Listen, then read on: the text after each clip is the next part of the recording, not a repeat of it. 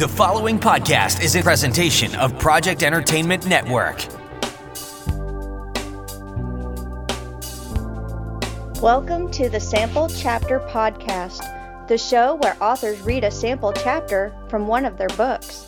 Here's your host, Jason A. Meiske. Hello, my friends. Welcome to episode 133 of the Sample Chapter Podcast. Holy cow, we have a great show for you, not just today, but this week.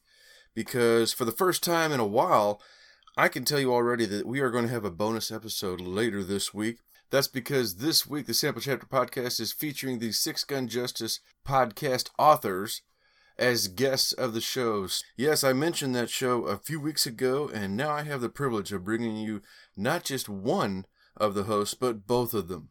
So later in the week, we're going to have Richard Prosch, which means today, as you already know from the title of the show, we have the pleasure of speaking with Paul Bishop. You might know Paul already as a TV reality show star from Take the Money and Run, where he was the lead interrogator in that reality show. So amazing stuff. But Paul and I are going to have a great conversation talking about writing characters of the opposite sex, how pitching stories to Bruckheimer Studios led to being the face of that show, putting his skills as an interrogator into his books, and the importance of learning a new skill, such as podcasting. All that and so much more. It's a great conversation. I had such a fun time speaking with Paul, and let me tell you, when it comes to his reading today, it's going to leave you with questions. It's going to make you wanting more, and I already know some of the details of what's coming up after this because I was invested. I wanted to know, wait a minute, you're leaving it off right there? What's going on? What's happening? He gave me a little bit of heads up, but still, I wanted to know more. So you're going to love this reading and you're going to want to know more as well. So stay tuned. That interview with Paul Bishop is coming up here in just a moment. But oh my goodness, what an amazing month we're having with the show so far. Just a little over the halfway mark of the month of August, and we've already surpassed the show's best month ever. That's just incredible. But it comes from new listeners in countries that are that have never picked up the show before. Countries like Sri Lanka, Costa Rica, Pakistan, and South Africa. And hey, I just got an email from an author in South Africa, so we're going to work that out. Hopefully they'll be on the show here soon. So just amazing locations, and that's in addition to the already more than 40 other countries that listen to the show already. Incredible locations, people all over the world listening, and holy cow, you guys are really blowing my mind. I love it, and I'm so happy to be bringing you these incredible authors, and hopefully you're finding lots of wonderful books. And our social media has really grown by leaps and bounds of late as well, along with some incredibly kind shout-outs from past guests like Dan Brigman, Greg Hickey, Iris Long, Angela Daniels, Matthew Wayne Selznick, who was just on here recently. Wonderful shout-outs from them, recommending the show to other authors and to readers alike. Some great shout-outs from other shows like Monster Attack. They share a lot of our episodes, which is... and that's a wonderful show from the Project Entertainment Network. Also, another show from Project Entertainment is Wild Speculation. They just finished season 2, and so kind of them to suggest listening to this show to find more fiction and just some really great stuff. I really appreciate Andrew Rising giving me that shout out. So make sure you go check out Wild Speculation when you get a chance to. And like I said, season 2 just ended, but he'll be back later on this year. And of course, a big shout out to my buddy Ryan Miller, who is also yet another show with the Project Entertainment, the Your New Opinion show. Ryan's always got really nice things to say about this show, and I just really appreciate it. He doesn't have to do that. None of you out there have to do that. So that you take a moment to share this show with your social media or on your own podcast or in any way at all that you're sharing this show really speaks volumes to me, and it really does just melt my heart. Thank you so much to all of you. Thank you. I love you guys. You're incredible, and yeah, I can't wait to bring on some more authors and share this with all of you. If you would like to follow the show on social media, please do at Facebook and Twitter. We are just the Sample Chapter Podcast. Very easy to find. Those locations are growing, like I said, by leaps and bounds week after week.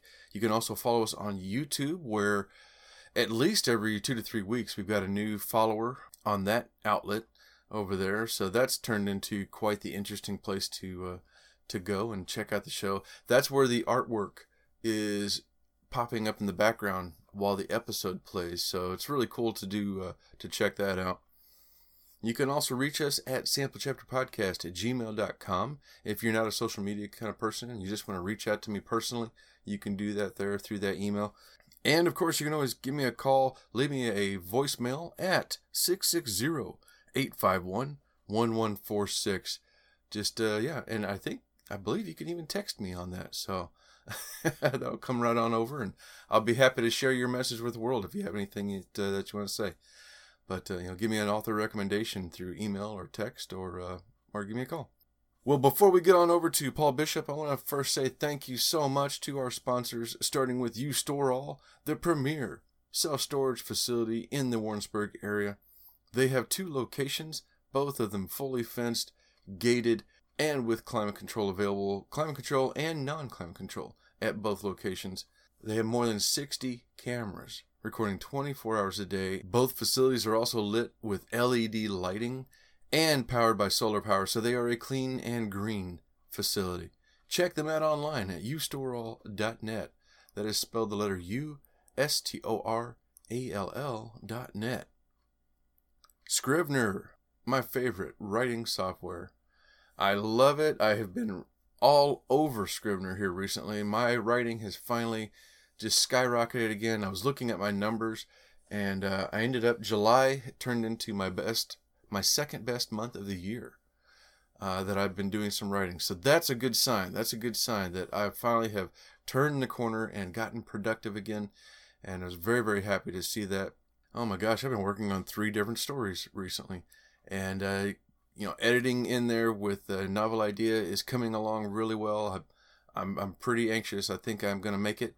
But, without Scrivener, the process would be so hard to do because you can't bounce around chapter to chapter on Word or, some other, on a notepad for that matter. Scrivener makes it all so easy to just save what you got, to move the chapters around. So, I can't even begin to explain all the wonderful benefits of it. So check out this commercial for a little bit more information and a special on how you can save 20% on the regular desktop version.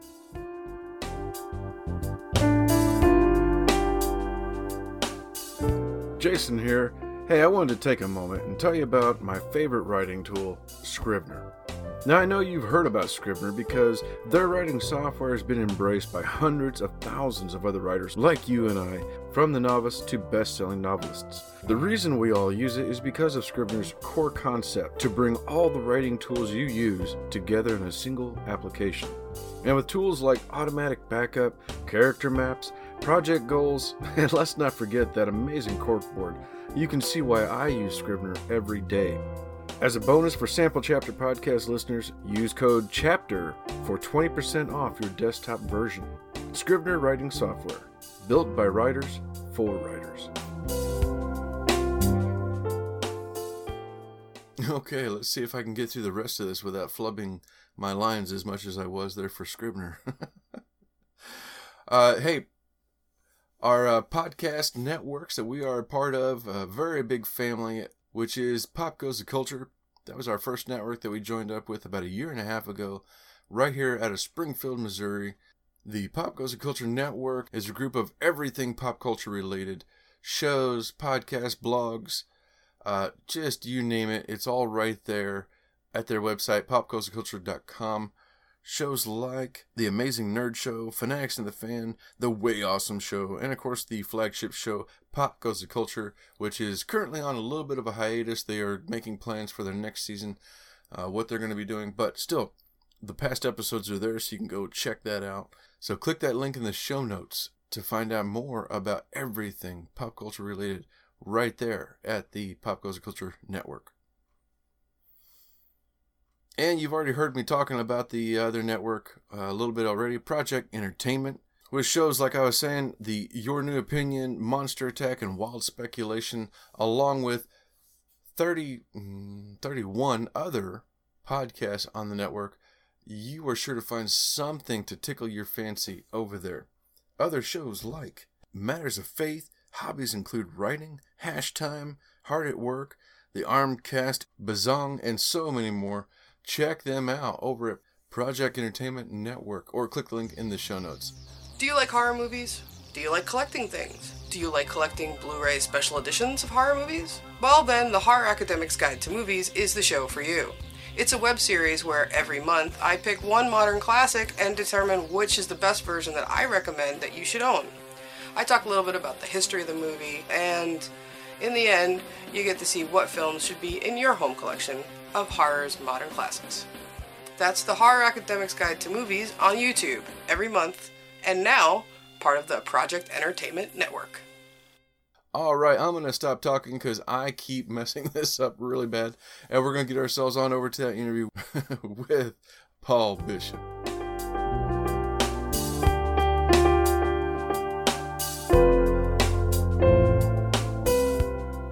Hello, Sample Chapter listeners. Welcome back to another very exciting episode of the Sample Chapter Podcast. I'm going to say that name twice. This week we are sitting down with novelist, screenwriter, and television personality Paul Bishop, who is a nationally recognized behaviorist and deception detection expert. He is the author of 15 novels and starred as the lead interrogator and driving force behind the ABC TV reality show Take the Money and Run from producer Jerry Bruckheimer. He is also the co-host of the exciting new Western-themed Six Gun Justice podcast with Richard Prosch. Paul Bishop, welcome to the show. Hey, thanks. I'm glad to be here. I'm so happy to have you here, and it's one of the exciting things I get about this show is that I get to introduce people, authors to a world that maybe I'm not aware of or that is new to me. And I just ran across you, maybe a month ago, I think, where you reached out to me and told me about your show, and I immediately downloaded like every episode that weekend. It was such a great show, and so I'm so happy to have you on here now. Thank you. We've enjoyed doing the Six Gun Justice podcast, and we will keep doing so for as long as we're still enjoying it. Now, you have quite the successful career before you began writing. Is that correct? Well, I had two careers simultaneously. I spent 35 years with the Los Angeles Police Department, 30 of those years working sex crimes, 20 of them running a unit of about 30 detectives that covered 25% of the city. We did everything from soup to nuts, from indecent exposures through child molest all the way up to sexual homicides. Oh my gosh. Now, were you doing any writing during that time? I wrote at that same time. I had at least, I think, 10 or 11 of my novels published during that time. And it was just interesting to run those two concurrently. And people will say, well, when did you sleep? And I went, I have no idea. There seems to be something about that. It's like that deadline or the just getting the idea out. And the sleep just takes a back seat to the creative process. That's for sure. Well, I was very fortunate. I mean, ever since I was 8 years old, there were only two things that I ever wanted to do, and that was put villains in jail and put words on paper. And I've been able to do both. So it's been very gratifying in that way. Oh my gosh. Yeah, I'd say so. That's kind of a dream. Well, for myself, I mean, I'm a child of the 70s and 80s, so very much in that vein of still with the old West, and Clint Eastwood being either Dirty Harry or the Man with No Name. So I had a lot to look up to growing up. So being some kind of a lawman or the seek for truth and justice was always right there at the forefront for me. So this is exciting to hear a little bit about that. What was one of your first novels that came out that you worked on? Well, the first novel I ever wrote was a Western under a house name, Pike Bishop, and it was a part of a package series called Diamondback, and I wrote the number 6 in that series, Shroud of Vengeance. But very shortly after that, my actual first novel under my own name came out, It was called Citadel Run at that time. In recent years, it's been retitled as Hot Pursuit. And it came about from actually a rumor at LAPD of guys that, this is back in the 70s when you could do things like this, would drive to either Vegas and back or Tijuana and back on duty in their police cars during one 8-hour shift. And they would drive to Tijuana, get their picture taken in a sombrero with some guy on a moth-eaten donkey, or drive to Vegas and get their picture taken outside of the casino there and drive back. And while they were gone, in those days, all radio calls came out to every car, and you could buy a call. In other words, if a call went to a unit and you were closer, you would buy that call from them. So the other units that were working that night would cover for the guys that were on the run.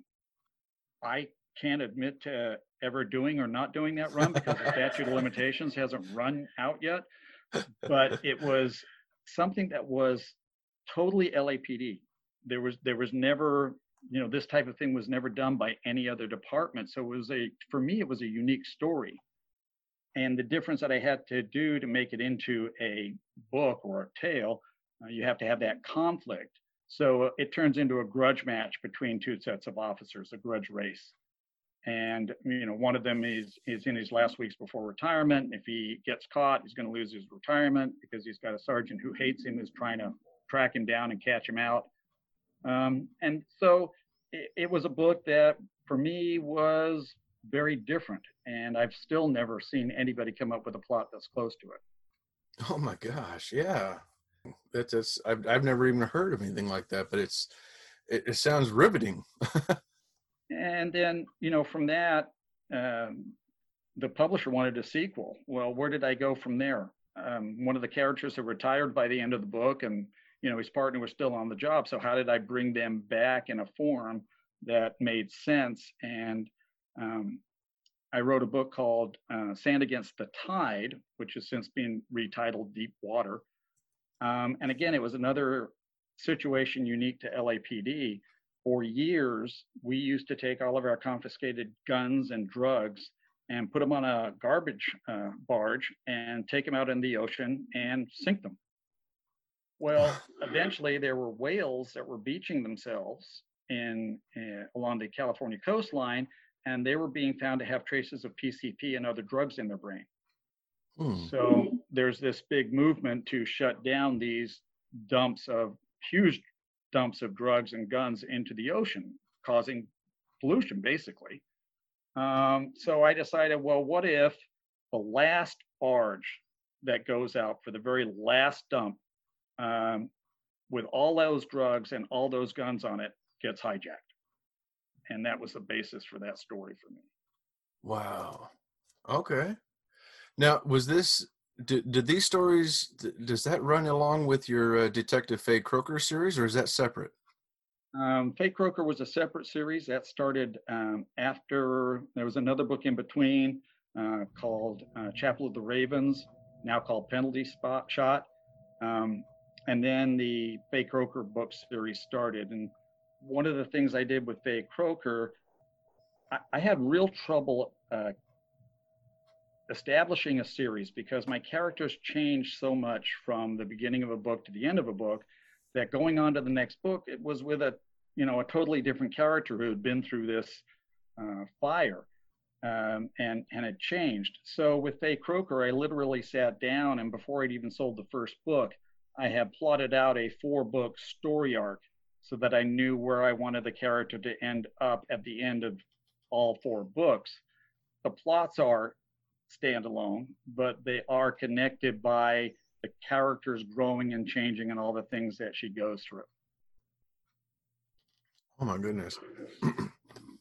Well, and I love that you have a female protagonist on this too. This is you don't see it enough, I think. So this is a great way to bring in more readers. Well, for me, it was very gratifying. Most of my partners on the job have been female, my long-term partners, so I knew what they went through on a daily basis. And it was very gratifying when female officers or detective would read the book and they would come up and they would say, "How do you know this stuff?" Because doing the job is very different for them than it was for men at that time. Things are changing, but it's still a male-dominated profession. And that, I was able to bring a lot of those things out through Faye Croker. And for me, it made it interesting. Yeah. Now, was there much of a challenge to that, to get into the mind of a the opposite sex? Not at that time, because Faye Croker's written in the third person. So I am once removed from that. The challenge would come later when I wrote a book called, my most recent book called Lie Catchers, which is about two interrogators. And it's told from the perspective of the female interrogator, Jane Randall. And because interrogation is such an intimate art, I needed to write it in the first person because that's much more intimate than the third person. So I really had to change my outlook and perspective from writing a third person female with Faye Croker to now this very intimate first person Jane Randall character, because you just don't want it coming out sounding like a male with breasts, basically. That's not what you want. You want this to be a fully well-rounded female character. Mm-hmm.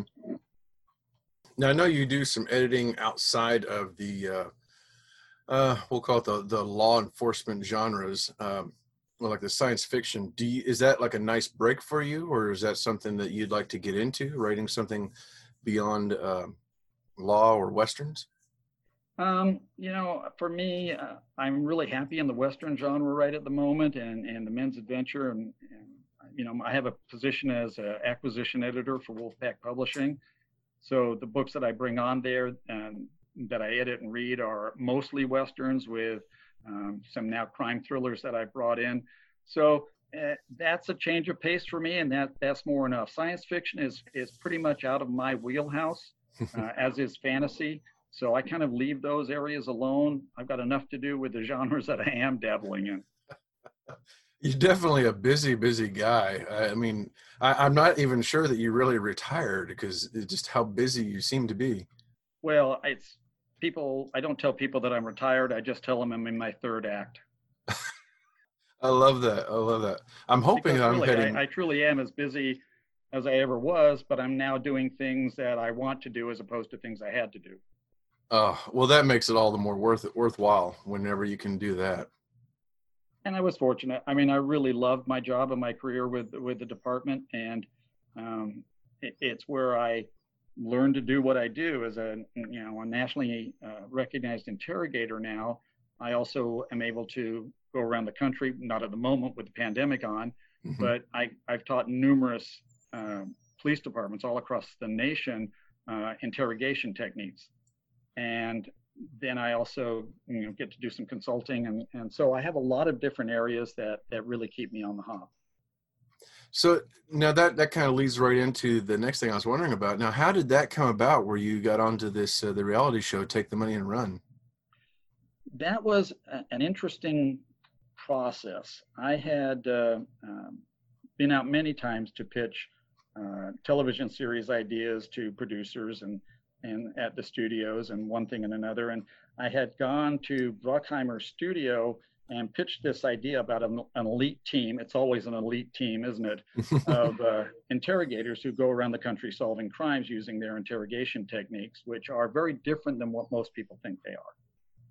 And we didn't get anywhere. They were very polite, but no go. Well, about 6 months later, I get a call from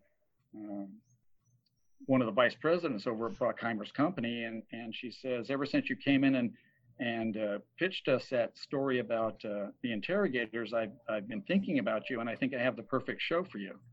I went, great. What am I going to be writing? She said, no, we want you to be the on-air talent. And I'm going, okay, who is this? And I don't think this is very funny. I thought I was being punked. But the idea of the reality show is they truly needed somebody who was an interrogator. And so my partner and I, we certainly were not the general reality show personalities. I mean, I have don't have a six-pack. I'm not some 20-something, but they needed somebody with the experience in order to make the show work. And so we had a fun time. We did 6 shows that lasted one summer season, and it was a real great experience. and then it was back to work in the real world. Yeah. There was your 15 minutes on screen for now. That's it. For now. So now, in addition to the other writing, you also bring about the Paul Bishop Presents Tales of Murder and Mayhem. Now, how did this come about? Mike Bray, who's the CEO over at Wolfpack, and who published all of my books and I brought all of my backlist back into print, he approached me with the idea of doing a series of anthologies under the Paul Bishop Presents banner, and up to me to go out and pull in 10 authors for each book who would provide the stories. And so I had a lot of fun doing that, brought in a lot of people that I know, brought in some unknown writers and gave them a shot at writing a story. And each of the anthologies would have a loose theme, and it seemed to work very well. They sold well, and we did 4 of them, and there may be some more coming up, but of a Western theme. Well, that sounds exciting. Well, now to this point, then you've got the detective novels, you've also got the Westerns, and then a few in between. You're kind of getting to write what you want to write, which is really exciting. Is there something that you haven't done yet that you're really looking forward to doing in the near future, perhaps? Yes, finishing the sequel to Lie Catchers. It's been a while since that book came out, and there are a lot of people who are after me to finish the sequel off, and that's something that I really need to do. Well, now how is it getting into the heads of some of the characters? Do you kind of pull or glean information from your career, like the villains or the other police officers? Everything is a grist for a writer's mill. You're not necessarily copying anybody in particular, but you're taking one characteristic from somebody, a characteristic from yourself, and combining them to create a real character on the page. I think from the job, a lot of the dark humor that goes on in law enforcement, that's where that came from. But you still have to create characters that are different enough in doing their job differently that you can stand out a little bit from all the other authors that are working in the same genre. So, for instance, go around the country teaching interrogation to law enforcement.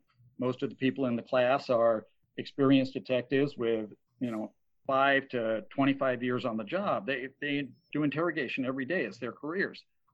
And if this is a 2-day seminar, on the second day, I have a more experienced guys coming up to me, and they're angry, but not at me. They're angry saying, why didn't we know this stuff before? Why hasn't anybody told us this stuff before? Because I saw that with this suspect and I didn't know what it meant, and he got away. Because it's not the ones that we get that stay with us, it's the ones that we don't get that haunt us. So I had an epiphany that if my experienced detectives don't know about these techniques and how interrogation really works, then my readers won't. So it gave me a niche of my own that was different than all the other people that were writing police procedurals. That's fascinating. Very fascinating. Well, I would be remiss if I didn't bring up the podcast, the Six Gun Justice podcast, which, as I said, I'm an immediate fan of this, and it's like reliving my childhood, listening to these Westerns, and I have filled out my to be read file with so many books that you all have talked about on here, the series, and I am just ever grateful to have found this show. How did this start, and how did it, what was the genesis behind it? Honestly, I like to learn a new skill every year, and this year it was podcasting. And I called up Rich Crosh, who was a friend of mine and a Western writer, and I said, hey, how about we do this podcast together? And so we just kind of built it from there, and we learned, the equipment that we needed, the hosting, all of the things that go with podcasting. And we really enjoyed that. And then it was time to start putting it on the air. And we, we've learned along the way. We've gotten better and better with each episode, hopefully. But we were wide enough that We could either do Western novels, Western movies, or Western TV shows, or even radio shows or comics. Whatever Western media there was out there, we could include in the shows. And we started doing things like pitting the Wild Bunch against the Magnificent Seven. So we would talk through the films, the pros and cons of both films, kind of like a film critique, and then come to a conclusion of which one of those two we liked better and why. We took 3:10 to Yuma, the original and the remake, and did a comparison for one episode. And that was a lot of fun. So we're finding ways of reinvigorating the Western genre. That's what we're trying to do. We know that there is still a large audience out there for Westerns. How do we know this? Well, some of the USA Today best-selling books are the William Johnstone Westerns that are out there. And then there's the Ralph Compton brand. And there's a lot of Westerns being sold. Somebody's got to be reading them. But it's a largely silent audience. And hopefully the podcast is going to be a way to reach out to them and bring them into a Western genre community. We established the Six Gun Justice Podcast Book Club. So every month we decide on 2 books that we're going to read, and then we have a Zoom meeting at the end of the month where everybody comes in and we talk about those 2 books. So lots of different things like that. It's about establishing community. And I just love doing that. And then things surprise us, like our most listened to episode was the episode we did on TV tie-in novels. Why would that episode, more than any others, be the one that people were drawn to? So it's an interesting process. Well, and I love that, so many times with the podcasts that are genre related, you hear about the classics, you hear about Louis L'Amour, or, name your big name. But I love that you guys also will pull up the forgotten names. So like, when you all started talking about the Fargo books, it rang a bell in the back of my head, and I suddenly had a cover came to the front. I'm like, I remember that. Wait a minute. And I had to like start pulling up Amazon and started looking up the books. And as I'm listening to it, I'm like, oh my gosh, yes, I remember those on the shelves in like old TG&Y stores and stuff. Exactly. It's just, and I'm like, oh my gosh, that's another series that has been added to my to be read file. Just that little bit of nostalgia for the forgotten readings that you don't hear about too much anymore, but you guys are talking about it, and I love it. Thank you. We appreciate that. Sometimes we end up going down rabbit holes, but we always come up at the other end and have enjoyed the journey. Well, sometimes I think the rabbit hole is the funnest part of any given show. I agree with you. So if it happens, it happens, and we get away from the script, that's fine.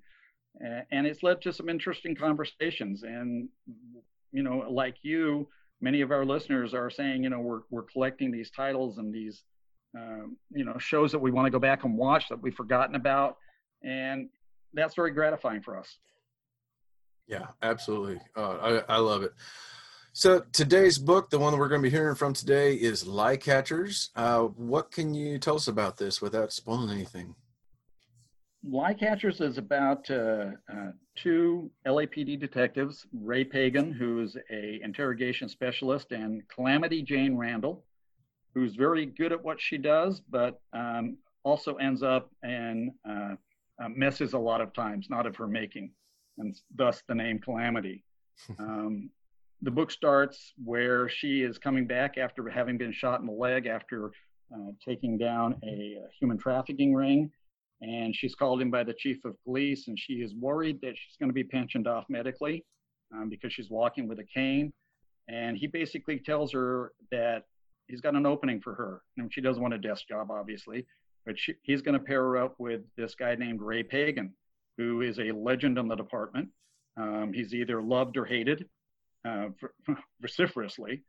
And so she doesn't know anything about him other than his reputation. And I'm going to read the second chapter, which is where she's just been told that the chief wants her to partner up with Pagan, and she's going to the courthouse to meet him, and he is up on the stand about to give testimony. And that's where we'll start the second chapter. Fantastic. Paul, thank you so much for coming on the show. I've really enjoyed this, and I look forward to corresponding with you, and of course checking out every episode of your own podcast. And best of luck to you with that. Where can people find and follow you? You can go to sixgunjustice.com. That's our website. We put up regularly renewed reviews, interviews, and all of those types of things related to the Western genre. I think you'll find a lot to like there. And of course, there are links to all of our Six Gun Justice podcast episodes. And we do a full-length episode every other week. In between, we do what we call a speed listen, which is where either Rich or I host a 15-minute show, everything you need to know about a particular subject in under 15 minutes. And then every Wednesday, we release a Six Gun Justice conversation, which is either Rich or I having just a great informal chit chat with one of our friends or fellow writers from the Western genre, people who love the Westerns as much as we do. So there's a lot of content out there. Yeah. And how about you yourself? Do you have a website or anywhere? Yeah, Paul, it's www.paulbishopbooks.com. All right. Wonderful. And I'll make sure to have links in the show notes for all of this, so everybody can click in there and find and follow. Again, thank you so much for coming on the show. This has been a real treat for me. And my pleasure. I know people are going to have a good time with this. Ladies and gentlemen, it's time for me to step aside with a drink and a cigar and listen to our guest, Paul Bishop, with Lyecatchers. This is chapter 2 from Lyecatchers. It starts with an epigraph. She entered the territory of lies without a passport for return. Graham Greene, The Heart of the Matter. LA's Airport Superior Courthouse on South La Cienega was always a hive of activity. I took the elevator up to Department S and took a seat in the back. I noticed 2 Los Angeles Times reporters, a jerk from the LA Weekly who had burned me twice, and several stand-up talking heads for the networks and cable channels in the audience. This was unusual, especially for a 30-year-old case with an octogenarian murder suspect and a total non-celebrity victim. The draw had to be Ray Pagan. It was a deep freeze case he'd been working. He'd apparently found something in the old case file and then gone on to obtain the confession, which was currently the main evidence against the suspect. The defense was preparing to start cross-examination as Pagan re-entered the witness box after the lunch break. I could see he was very tall and looked to be wiry under a well-cut suit in a style I'd never seen before. It had a silver blue sheen, and he wore it over a black shirt and silver tie. His shoes were muted, but the same basic color as the suit. Who was this guy? I knew a few detectives on the department who were sharp but conservative dressers. Pagan was from a whole different fashion show. When he took his seat on the witness stand, every eye in the room was riveted upon him. The jury members were leaning forward, as were all the reporters in the audience. Even Judge Rita Billings, as hard-bitten as they come, had turned her chair and was looking at Pagan intently. I couldn't believe it, but there was a trace of a smile on her thin lips.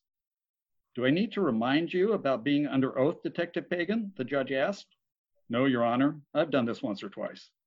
Pagan's voice was honey over spikes, and I swear he turned up the wattage on the sly, brilliantly white-toothed smile he sent her way. Pagan's straight black hair was brushed back from a devil's peak on his forehead, dropping over his collar at the back. As he turned to face the defense attorney, Pagan ran his hands back through his hair, securing it behind his ears, and sobered his expression. No crew cut or department regulation tapered back in sides for this guy. His features were dark, high cheekbones, hooded eyes. His thin, aquiline nose had been broken in some distant fracas. From the amount of time he had on the job, I knew he must be in his early 40s, but he looked 10 years younger. Gerald Rains was a big-time hired gun defense attorney, tennis fit and coiffed to within an inch of his life.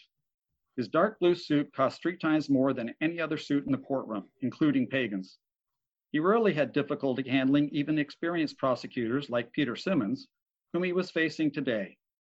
However, I got the feeling even Rains was intimidated by Pagan. Next to Rains sat the defendant, Arthur Howell. In his 80s, Howell was bent with age. The black suit he wore bagged at the elbows and knees. He was accused of stabbing and killing an ex-Army buddy 30 years ago. Hal had served with the victim in the Pacific during World War II and had survived POW camp in the Philippines with him. After returning stateside, they had lived close and remained best friends. None of the detectives in the original investigation had even looked at Howell as a suspect. Even now, the only real evidence against him was the confession Pagan had elicited after reopening the case. Detective Pagan, Raines paused to clear his throat, excused himself, and started over. Detective Pagan, isn't it your job to convict my client? Pagan sat comfortably upright in the hard wooden witness chair, not moving forward to speak into the microphone in front of him, as almost everybody did. My job is to search for the truth. Isn't it true you would do anything to convict my client? I would use all legal means at my disposal to uncover the facts in this case and reveal who committed the crime. Pagan's voice was sincere and unruffled. Raines touched a file on the table in front of him. I see in the transcript of the interrogation, you told my client after 30 years, his DNA had been recovered from the murder weapon, when in fact it had not. Wasn't that a lie? Ray looked directly at Raines, his gaze unwavering, his voice not changing. Yes, it was. Do you lie to all the people you interrogate? On occasion, I use deception as a technique to test the response of some people I question. But you admitted you lied to my client. Yes. Pagan's voice held no trace of irritation or guilt. Then how can we possibly believe anything you tell us now? I lied to the defendant during my interrogation of him. It was an interrogation technique to test his response and to help me determine what the truth was. I acted within California law in doing so and never tried to hide any of my actions. However, today I am under oath and have sworn to tell the truth. I take my oaths as a witness and a peace officer seriously, and I would never violate them. Raines didn't like the answer, nor the condescending tone in which it was delivered. He moved papers around in front of him, seemingly searching for a new question. But he couldn't move past what had worked for him so often in the past, when trying to get under the skin of a detective on the stand. Nobody likes to be called a liar, except, apparently, Ray Pagan. Isn't it true to be a good interrogator, you have to be a good liar? Raines snapped his question. No, to be a good interrogator, you have to be good at measuring verbal and nonverbal responses.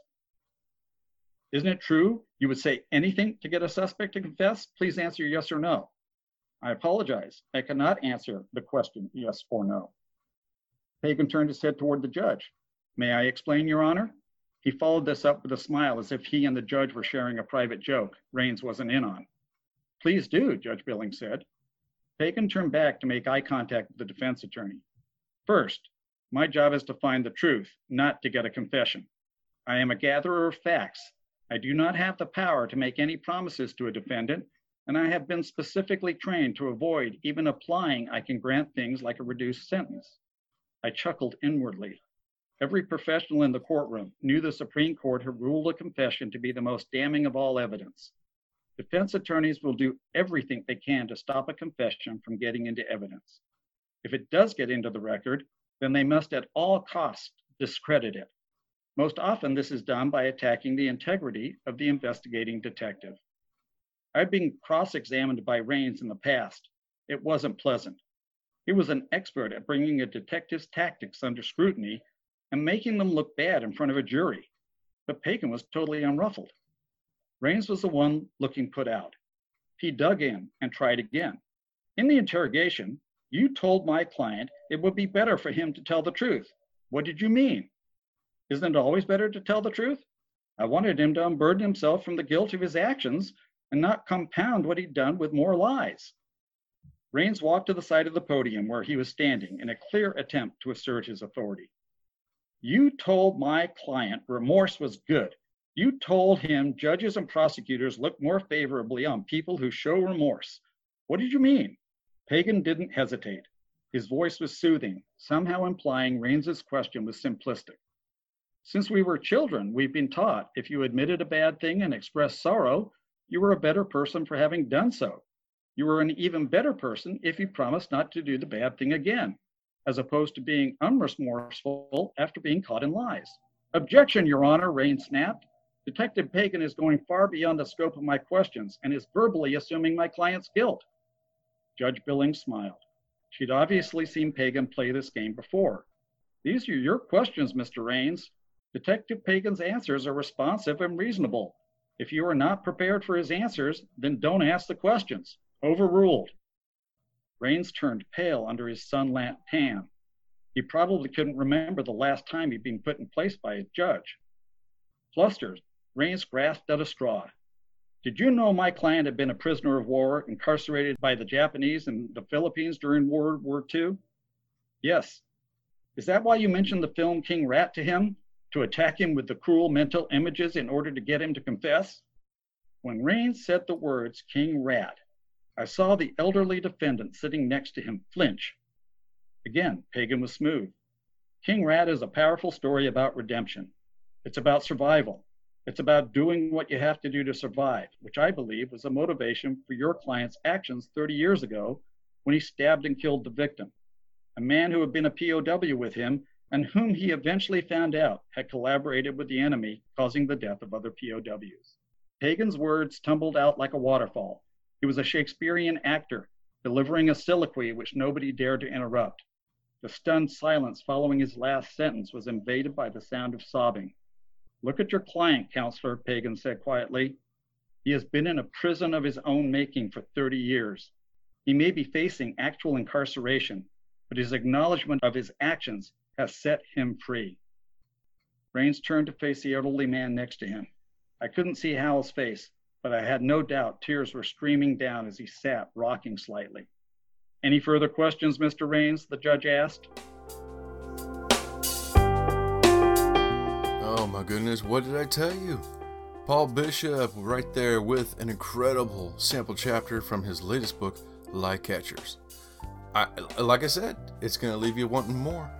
So click that link in the show notes to grab that book, find out more about Paul, and follow his show. While you're in the links, don't forget to click on our sponsors and podcast friends alike. And don't forget to hit that subscribe button so you don't miss out later this week when we are back with Paul's writing partner, Richard Prosch, coming up here in just a couple of days. So stay tuned. We'll see you guys then. Take care.